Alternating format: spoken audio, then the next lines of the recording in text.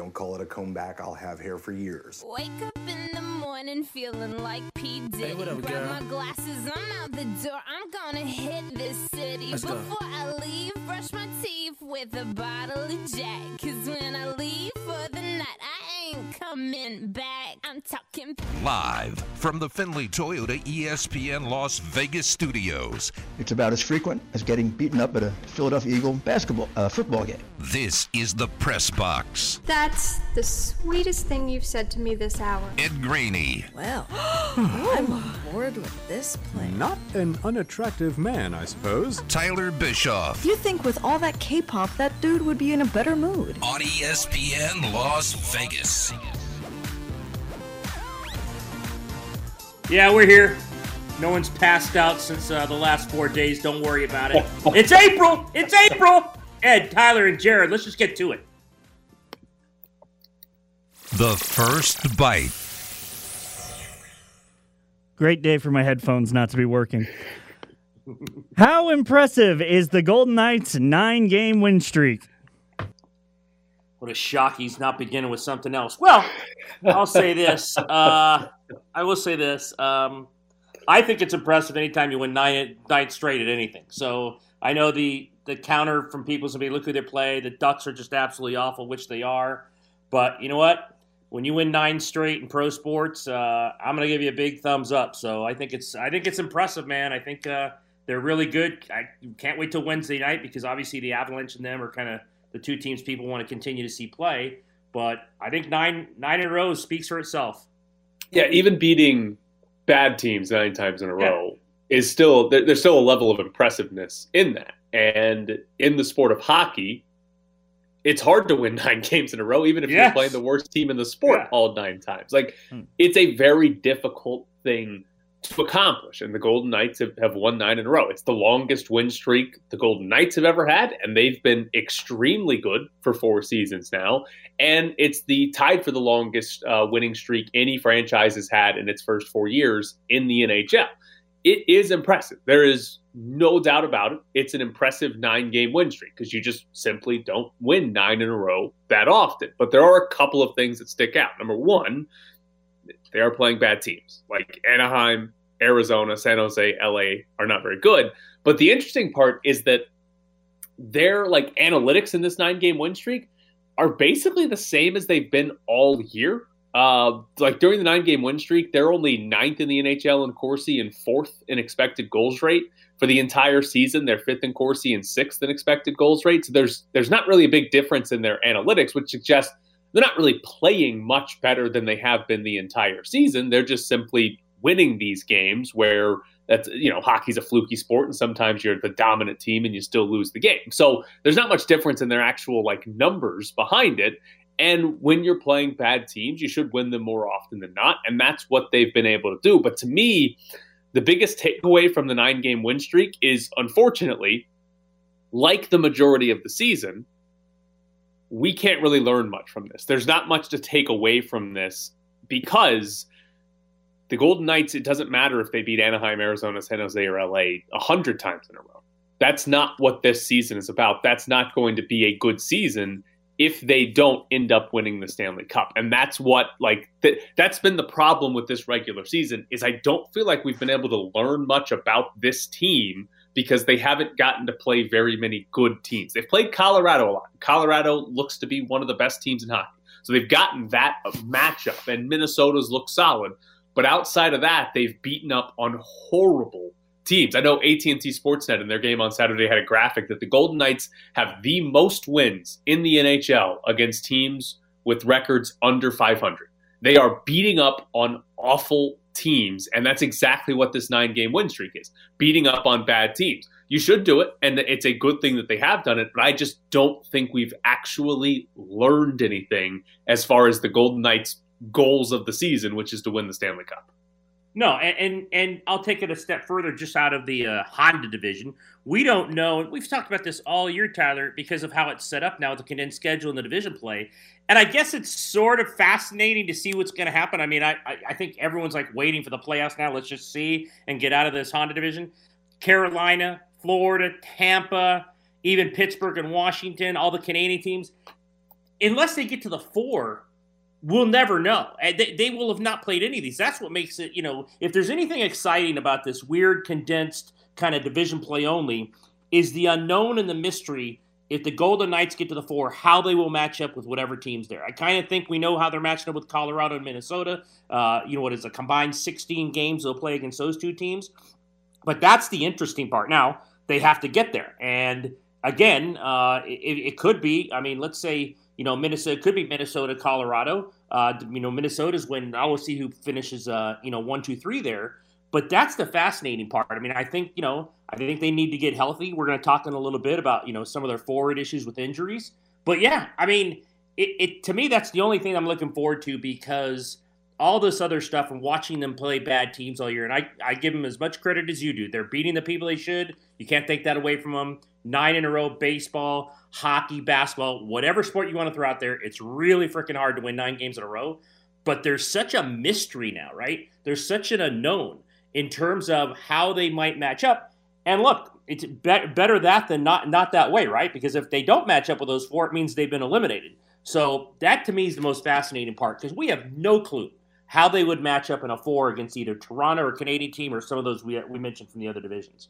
It feels a lot like college football, doesn't it? Where we don't. Yeah. I guess in college football you get some interconference play during the season, but not a lot. And then you get to bowl season, and that's where we start claiming that, oh, look at the SEC, they're 8-3 in bowl season. Right. Meanwhile, the Big Ten went 2-9 or something like that, and we start making it. That's what it feels like when we get to the Final Four in the Stanley Cup playoffs, because it's Don't you think that's silly in college football also, though? Because leagues pound their chest that they're 8-3 and it's kind of a 1-game prep. I always thought that's kind of funny. You always hear the Mountain West do it because they don't get much credit on stuff. So if they're like 4-3 in bowls, they send out press releases. And I'm like, okay, it's good. Good for you, but that's a 1-game prep league. And that's why everyone always says, hey, go play in the SEC for 9 weeks.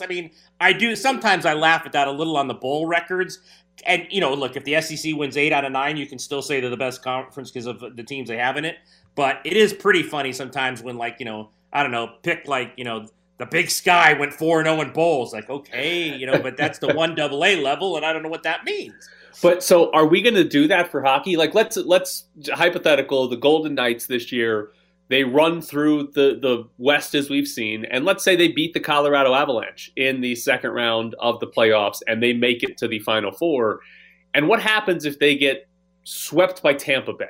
Are we going to look back at this season and say, well, the Golden Knights actually weren't that good. They just beat up on a really bad division, and once they had to play a team from another division, they got swept? Whether it's true or not, that's what we'll say. If they get swept by anyone in the 4, if they, let's say, end up with the best record, now because of their division, I think they have a chance to end up with the best record, the most points, all of that. We've both said it.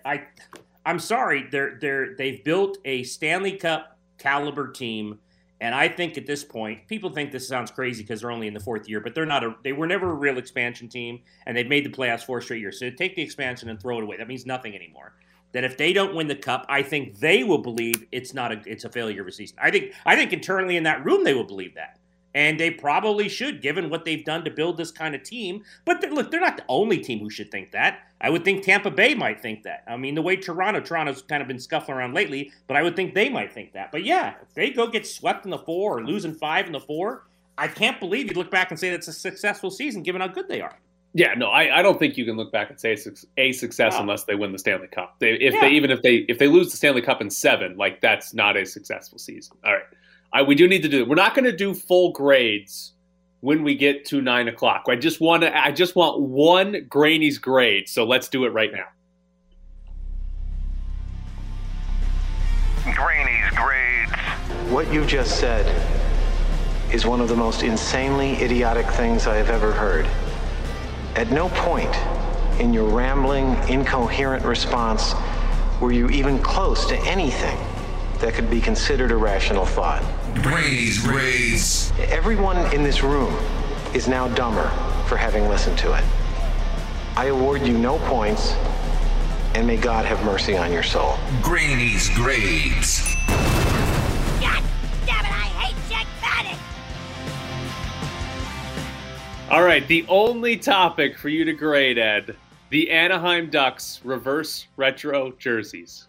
Okay, so I'm now a very angry and bitter jersey guy because you've made me one. I'm just making sure I'm grading the right one. It's the blue and the white one. I'm just making sure I'm grading that one. Blue? The purple? Whatever, I don't know. Turquoise, whatever. The duck is the duck has the put it this stick. way. Okay, put it this way. Is there a duck and a stick on it? Yes, a full-body duck. A plus pass, pass, pass. A plus pass, pass, pass. All right, you know me and jerseys, and I'm going completely against my typical take on jerseys that the simpler the better. I don't want a bunch of nonsense. But this duck is amazing. I'm sorry. It's not like, I just love the duck. As bad a team as this is, and they are awful, they win this award. The stick in the air. It kind of looks like it could be Fleury because one of those, but instead of the stick, you get the glove with the the wingspan saves everyone likes to talk about, even though half the time he doesn't need to do that. But I'm going to say a big A+. I love the duck, and I don't like a lot of stuff on shirts. You know that, but I gotta make an exception here. He's a Jersey guy. He is. He loves them. Can't get enough of them. All right. The Anaheim Ducks, as an organization, get an F. F. And it's very simple here. The reverse retro jersey is solid. It's a fun cartoon on a jersey. I like that jersey. But here's the problem for the Golden Knights.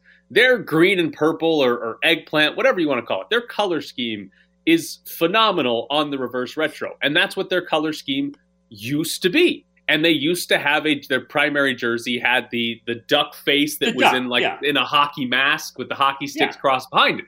That was a phenomenal logo, and the color scheme was great.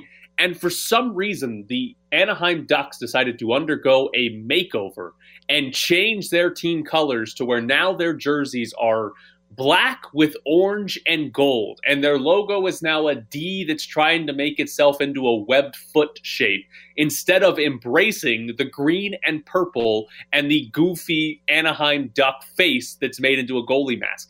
Everything is so much worse than it used to be for the Anaheim Ducks. They get the biggest F I can possibly give out in this segment. Because they took such a great color scheme, logo, and jersey, and they made it awful with what they wear normally. Reverse retros are good. What they wear on a normal basis, horrific. Okay, so you're saying way too much there because it suggests I even know the only thing I know is from the movie. And they got rid of that. And they got rid of it. Yeah, they got rid of that. Okay. But I still like it because I like anything with a duck on it. The color scheme. See, I'm somewhat of a jersey guy. You're an intense, researched, sort of strange jersey guy. I can't go that far with color schemes. Just give me the duck in any kind of fashion and form, and I'm going to give it an A. That's all I want is the duck. They took it away from you. That's what I'm saying. They took that duck away from you with their stupid rebrand. However, it was like 5 or 6 years, I don't know how long ago it was, but they took it away. They went from a great color scheme, great logo, and they took it away. They should just wear the reverse retros all the time because it's better than their current normal jerseys. Their current normal jerseys are terrible. It's awful. Well, the team's terrible, so they're fitting right in because that team stinks. I guess it's where they match what their team is doing. They can't be good. They will not be good again until they change full time back to their purple and green jerseys. That's where the Anaheim Ducks need to go. Man, this is a horrible division, isn't it? Like, it's just bad. I was watching the other night, and a guy who covers a team, not important who it is, but not from my newspaper, it's someone else. But I got I just got the text about how brutal this team. I mean, they're brutal. I mean, how did these teams? I mean, I'm not going to pretend to think I know these rosters of the Ducks for the last 4 or 5 years, but I mean, they got really bad fast.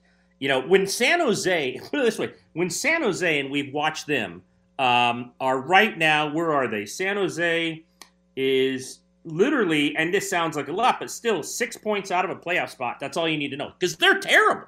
I mean, how are they even still breathing in the playoffs? I mean, you think about that. I mean, and I finally have succumbed to the Kings might not make it this year, but it's a brutal division. Again, we give the Knights all the kind of credit in the world we do.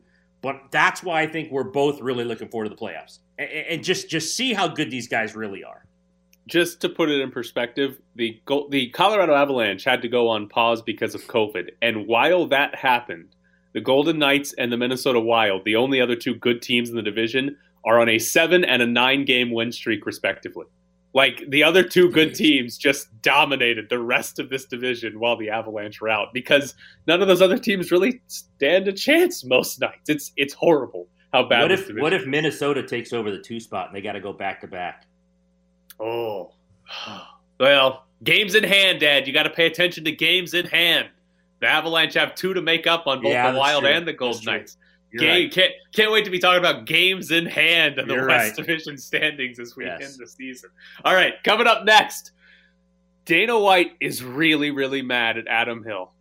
This one in the air, deep to left field. Pollock at the wall. It's gonna go. A leadoff home run for Fernando, and Tatis hits his 3rd home run of the series. Padres jump in front 1-0 right off the bat. Live from the Findlay Toyota ESPN Las Vegas studios, this is The Press Box with Graney and Bischoff. We are going to have a copy of MLB The Show to give away a little bit later. That might be the only way the Dodgers can go a game without giving up Fernando Tatis, is if you do it in MLB The Show. So stay tuned for that. We also, coming up later, a Golden Knights jersey that we will give away and another free haircut. So plenty to give away. Make sure you stay tuned. We'll get into the Dodgers and Padres a little bit later. But over the weekend, Adam Hill of the Review-Journal wrote a story about UFC having an event in Florida with a lot of fans there, a large capacity crowd in Florida for a UFC event. And Adam Hill wrote a story about this, and his lead for the story was at least 15,000 people are willing to risk permanent damage or death to attend a live sporting event again.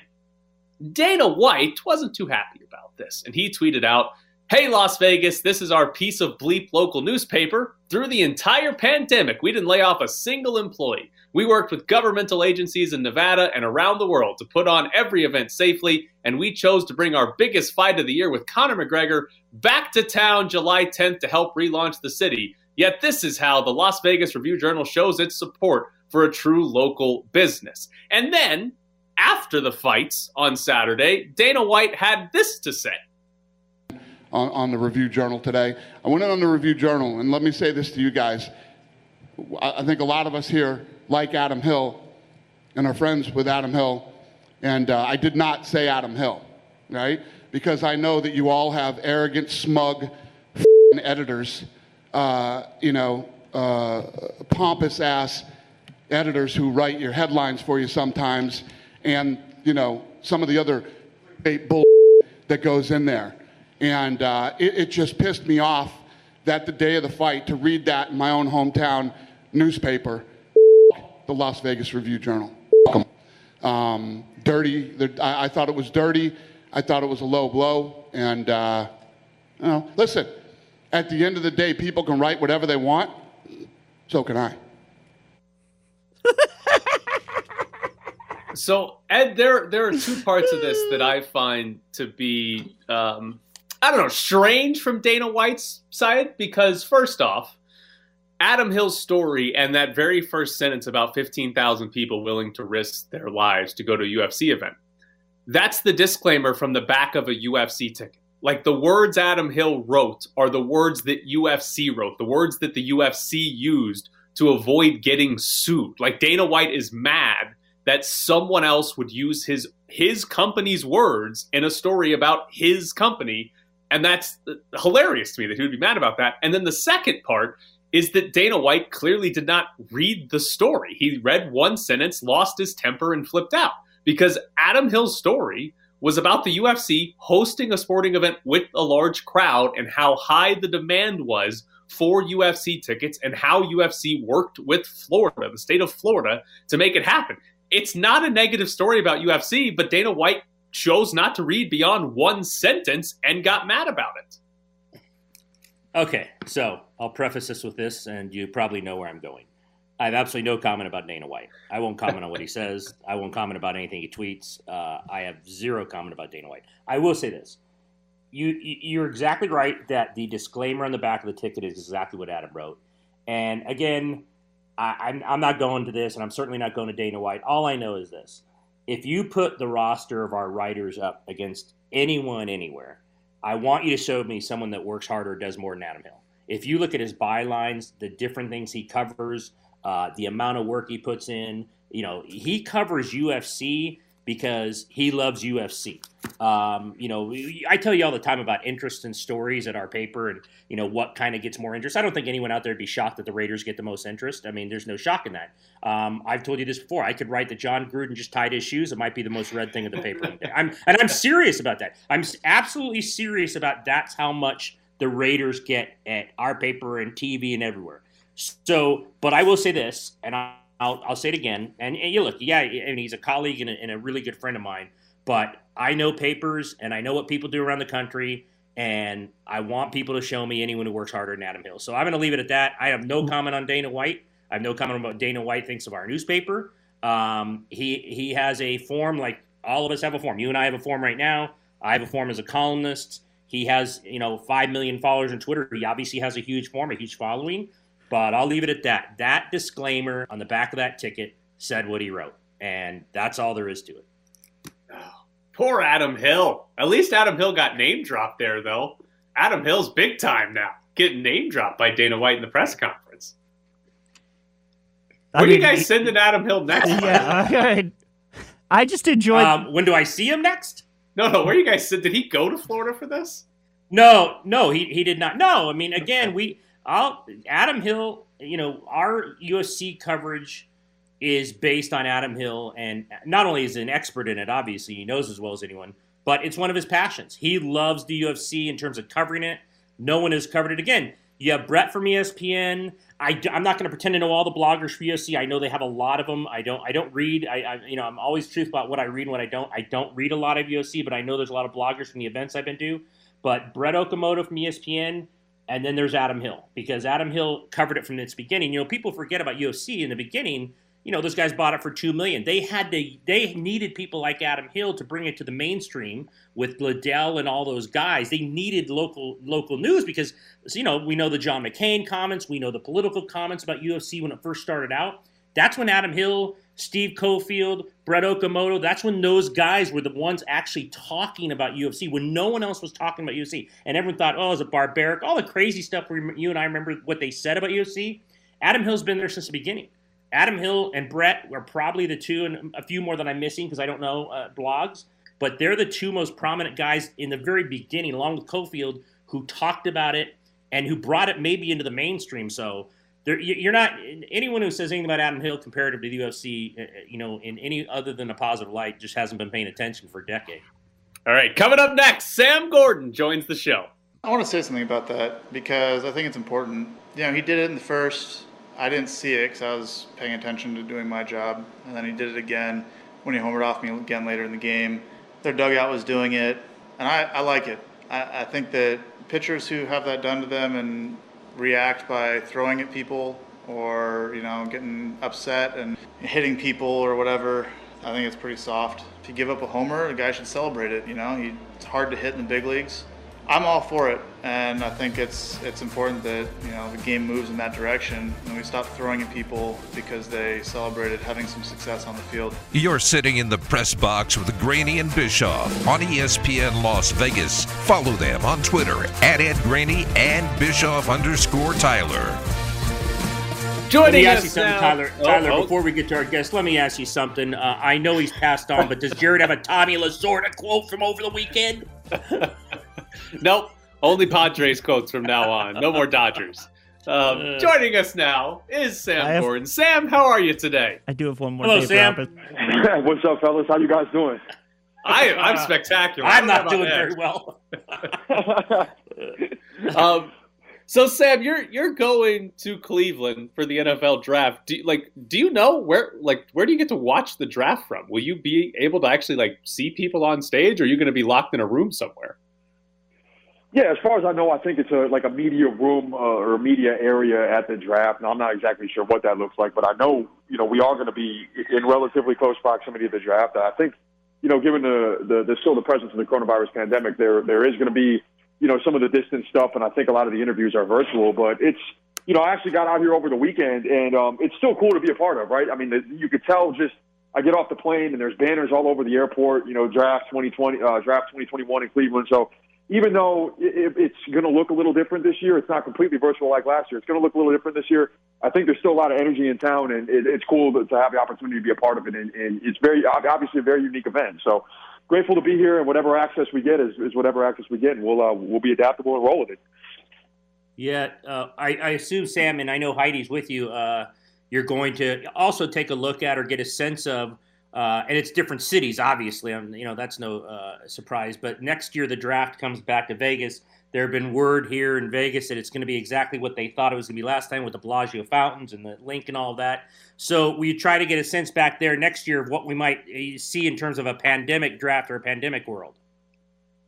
Yeah, I mean, for sure. And that's, I think part of the reason I'm out here is to try and kind of capture what having a draft means to the city. And I know even though that again, the pandemic is still present, there is a lot of community engagement going on here, and that's what we're going to learn a little bit more about throughout the course of the week. I know the Rock and Roll Hall of Fame is involved and is partnering with the league to help promote the draft, the Pro Football Hall of Fame, where I'll be heading actually this afternoon to go check out to see some of the Raiders stuff there. So it's not just, it's an NFL event and it's a draft event, but it's so much more than that. And I can already tell just by being here a couple of days, it's an event, it's a city showcase. It's an opportunity for Cleveland to showcase, what it's like as a sports city, what this market is like, what sports and the community is like here. And when Vegas gets the draft next year, it's going to have the opportunity to do the exact same thing. And Vegas is still obviously very new as an NFL market, and I don't think we really got the chance to kind of completely show that off because of the pandemic and because of the restrictions on attendance and things like that at Allegiant Stadium. So definitely excited to be here, and I think the draft, I mean, we know how Vegas gets down. It's going to be awesome next year too. So hopefully by that point next season, everything's going to be back to normal, and then by the time the draft rolls around, we'll be able to give the world and the country a full Vegas NFL experience and really showcase what the city has to offer. So I have a question for you. I need some honesty from you. Before Mike Mayock's press conference last week, did you know who Jared Jones-Smith was? No, I had no idea. I had no idea, and I can't imagine a whole lot of Raiders fans did either. So that kind of that says a lot in my opinion, but still nonetheless very interested to see what the Raiders do at 17, right? I mean, they have a couple glaring needs. We know about the need of free safety. We know about the need of right tackle. Regardless of what Mike Mayock says, I think that there are a number of routes they can go. Now, also, what if a big-time defensive playmaker falls down to that spot, maybe not necessarily the position of need? I still think this team is at the point, even though they've made the upgrades they've made on defense, they're still at the point where I think they need all the talent they can get, and especially on that side of the ball. So they're going to have options, but I don't know if see, you just said his name, 10 seconds ago, and I already forgot it. So I don't know. Maybe he is the answer on that offensive line. Maybe not. I'm not sure. We'll find out. Raider fans, I'm not sure Gruden knew who he was talking about. Like, who did Mike just say? Is that guy in our room? Do you? And look, in the past, we've had fun with it because they've just done things. Hello, number 4, Cleveland Furl, that everyone kind of passed out with amazement. Said, "Who is that person?" But he's getting better, it appears. But any chance in your mind, or is there always a chance that Mayock or Gruden would move up or down, and they just can't sit there and do what they should do and just take a right tackle or a safety in a position of need? Yeah. I mean, I think, the draft is often unpredictable, and so far what we've seen from this regime the past couple of years is unpredictability. And, we saw, Ian Rappaport, NFL Network, report that the Raiders were doing their homework on the quarterbacks. And that was a little, I was a little surprised by that, right? Like, do they really need a quarterback? I thought Derek Carr has been pretty good his whole career and was really good last year, especially given the circumstances and given kind of what he had to deal with, not having a defense that can match what he was able to do on the offensive side of the ball. So the logic says right tackle, solidify that right side of the offensive line, or get a free safety in there that can play with that young secondary and be an anchor in that young secondary that can cover and fit in with what Gus Bradley wants to do with his cover 3 defense. But with these guys, as they've proven over the last couple of years, you never know. You never know what they're going to do. I do think they've made improvements throughout the course of the offseason. I do like what they did on the defensive side of the ball. But again, this team I think has a long way to go to be a real contender, not just in the AFC West, but in the NFL in general. And they'd be best suited to take one of those positions of need and actually try and build out the roster, complete the roster, and then build their depth in later rounds. So it'll be interesting. But to your point, you never know. You expect the unexpected with Gruden and Mayock. So the offseason's not over. Obviously, still have the draft, and there's still some free agents that are out there. But right now, would you say the Raiders roster is better or worse than when the season ended? Oh, definitely better. And the reason for that, I think, is the way that they address the defensive line with Yannick Ngakoue, a bona fide pass rusher. And you look at that Raiders defense last year, and it was devoid of a player that could make a game-changing play, right? You had some good players. You had some productive players. I think that the individuals, some of the individuals were obviously better than the sum of the collective parts. But adding Yannick Ngakoue, adding some of those other defensive linemen, now you build depth along that defensive front. And if you can get after the quarterback, I think by the what's the word? The property, whatever. I'm trying transitive to property. Here, yes, the transitive property. Yeah, by the transitive property, the linebackers get better. The defensive backs get better. They don't have to spend as much time covering. I think that's going to impact the defense as a whole. Now, with that said, it's certainly not an elite defense by any means. I think far from it. And I think offensively, there are going to be some question marks on the offensive line. You reward the young center Andre James with that contract, but I think he still has to prove that he can hold it down at a high level. Trent Brown's obviously gone. You do some reshuffling. You still need, like we said, that right tackle. So that has been the strength of the team for a while. I'm not sure where that offensive line is at this moment in time, but if they can shore up that offensive line and it can play around the level it has been the past couple of years, I think it is a better roster as a whole. But still some holes, like I said, still some holes that they have to fill, and the draft is a prime opportunity to add depth, to add top-end talent, and to really kind of round out what this team wants to do and solidify its identity moving forward. I wanted to touch on one other subject because you cover UNLV basketball. Kevin Kruger continues to add guys. I think there's still some questions about would a guy or two come back. So where do you see the roster right now? And with these last two or three, what does he have to do you think, to actually create a competitive roster next year? Yeah, I mean, I think you take a look at the roster, what they have right now, what they added. I think it's a more athletic roster. I think it is a more versatile roster, a more kind of a positionless roster. You add some wings, you add some forwards that can do different things, that are athletic, that are going to be able, I think, to defend. And I think that was, clearly a focal point. This team has not been good defensively in quite some time, and you wanted to get the requisite personnel on the roster to field a competitive defensive team. Now, obviously, they're devoid of scoring. Who is going to score the basketball, especially where things stand? I know that there is a push to bring Bryce Hamilton back. The Rebels are still hoping that they can convince him to come back and play alongside some of these new pieces that they've added. We'll see how that shakes out. But with that in mind, right now, as it currently stands, there's not a lot of scoring. I think Nick Blake is going to need to take a step up. He's showcased he has the talent and the ability to score. But it's one thing when you're, a third or fourth option as a freshman to come in and be asked to be the focal point on offense. So whether they can convince Hamilton to come back or not, I think they need somebody else that can put the ball in the basket, that's proven that they can put the ball in the basket.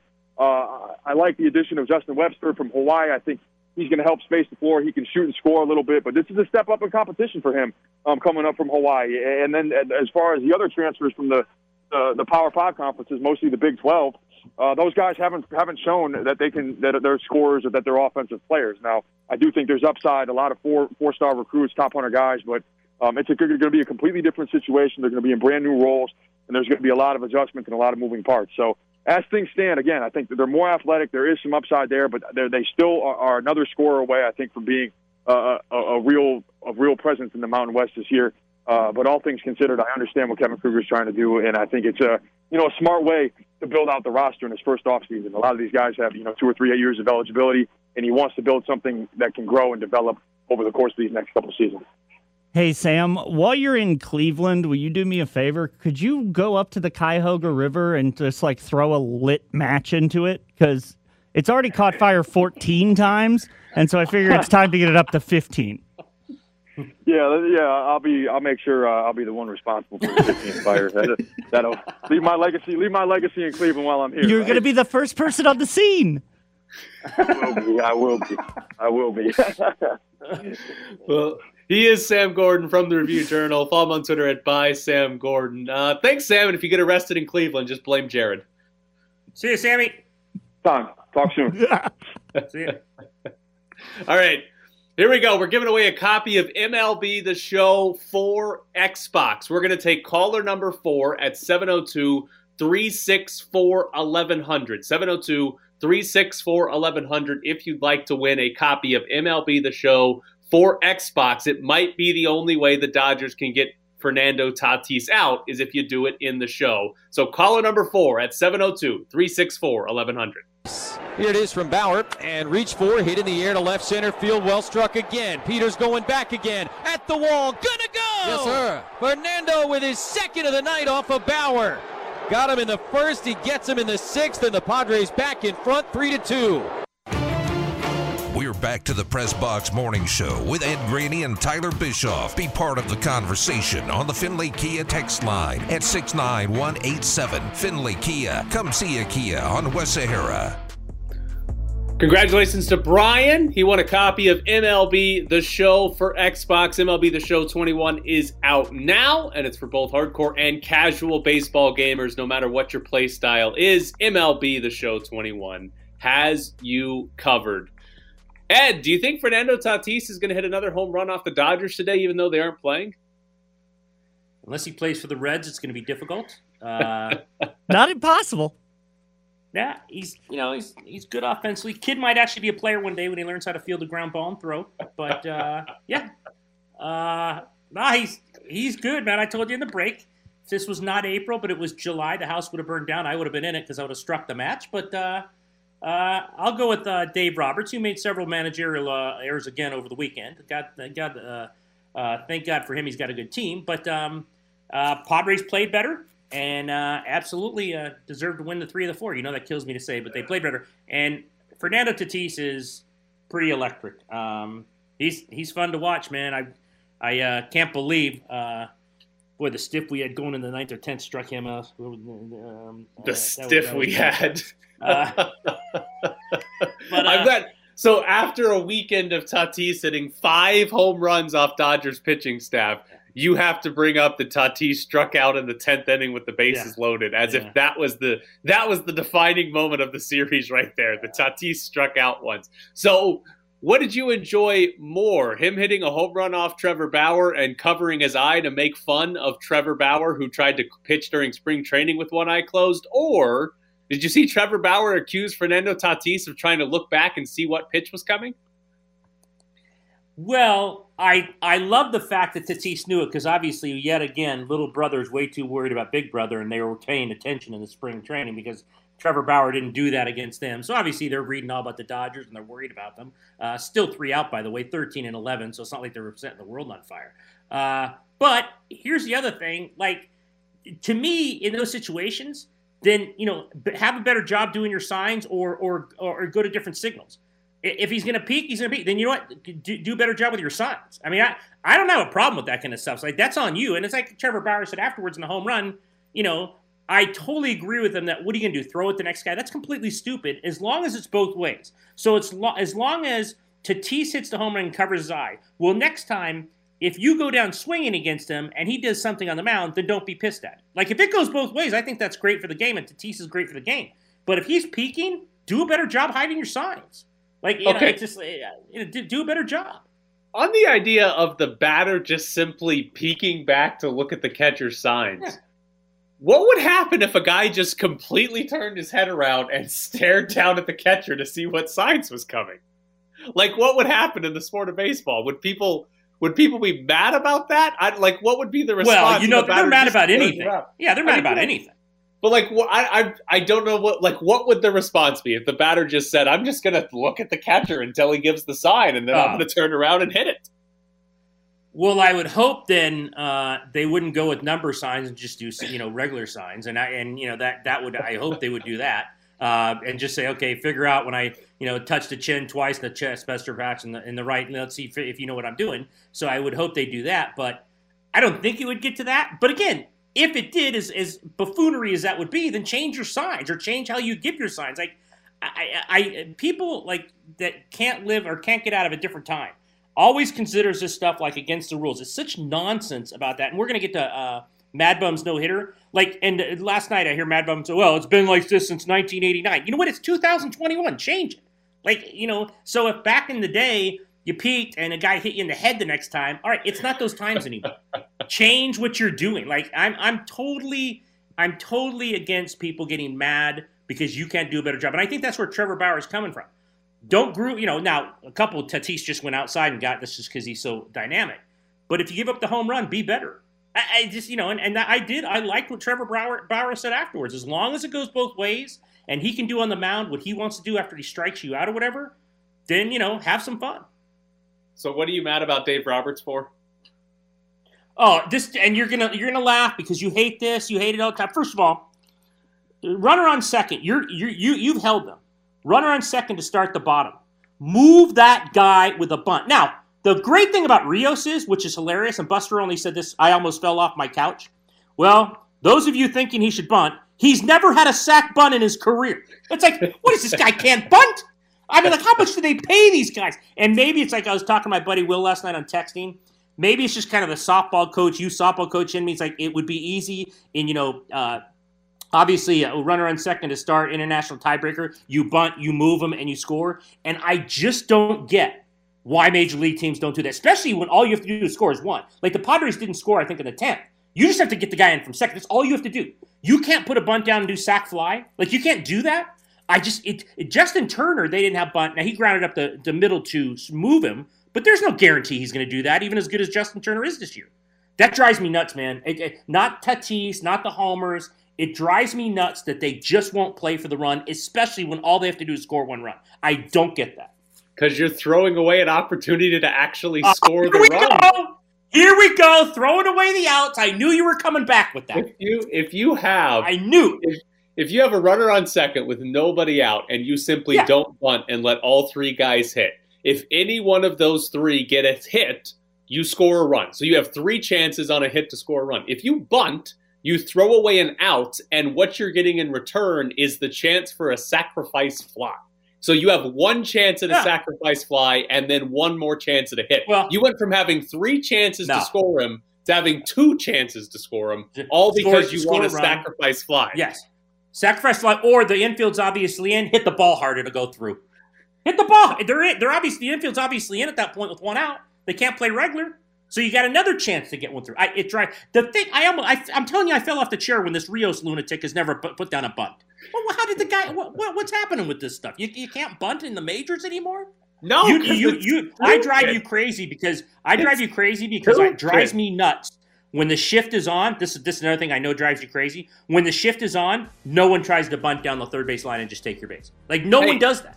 I'm fine with that. If their third baseman is playing close to second base and there's nobody on that side of the field and you can put a bunt down and as long as you get it past the pitcher, it's a free single, that's fine. The bad part of bunting is not bunting for a hit. It's bunting to purposely give up an out. It's sacrificing yourself because you have a limited number of outs. You only get 3 every inning. You only get 27 in a 9-inning game. Why would you ever just give those away? Why? It's stupid. I let the guys hit. No, they can actually put the ball in play. Well, I shouldn't say that about Rios, who's never bunted in his life. That guy's he's trying to hit it to Pasadena every night. This guy, he's either all or nothing. This guy, and usually it's nothing. Drove me. I mean, I couldn't believe when Buster only said that. I said I had to rewind the TV. I'm like, this guy's never bunted as a professional. How is that even possible? They had Kershaw there. Why didn't Kershaw bunt? Safety squeeze with Kershaw.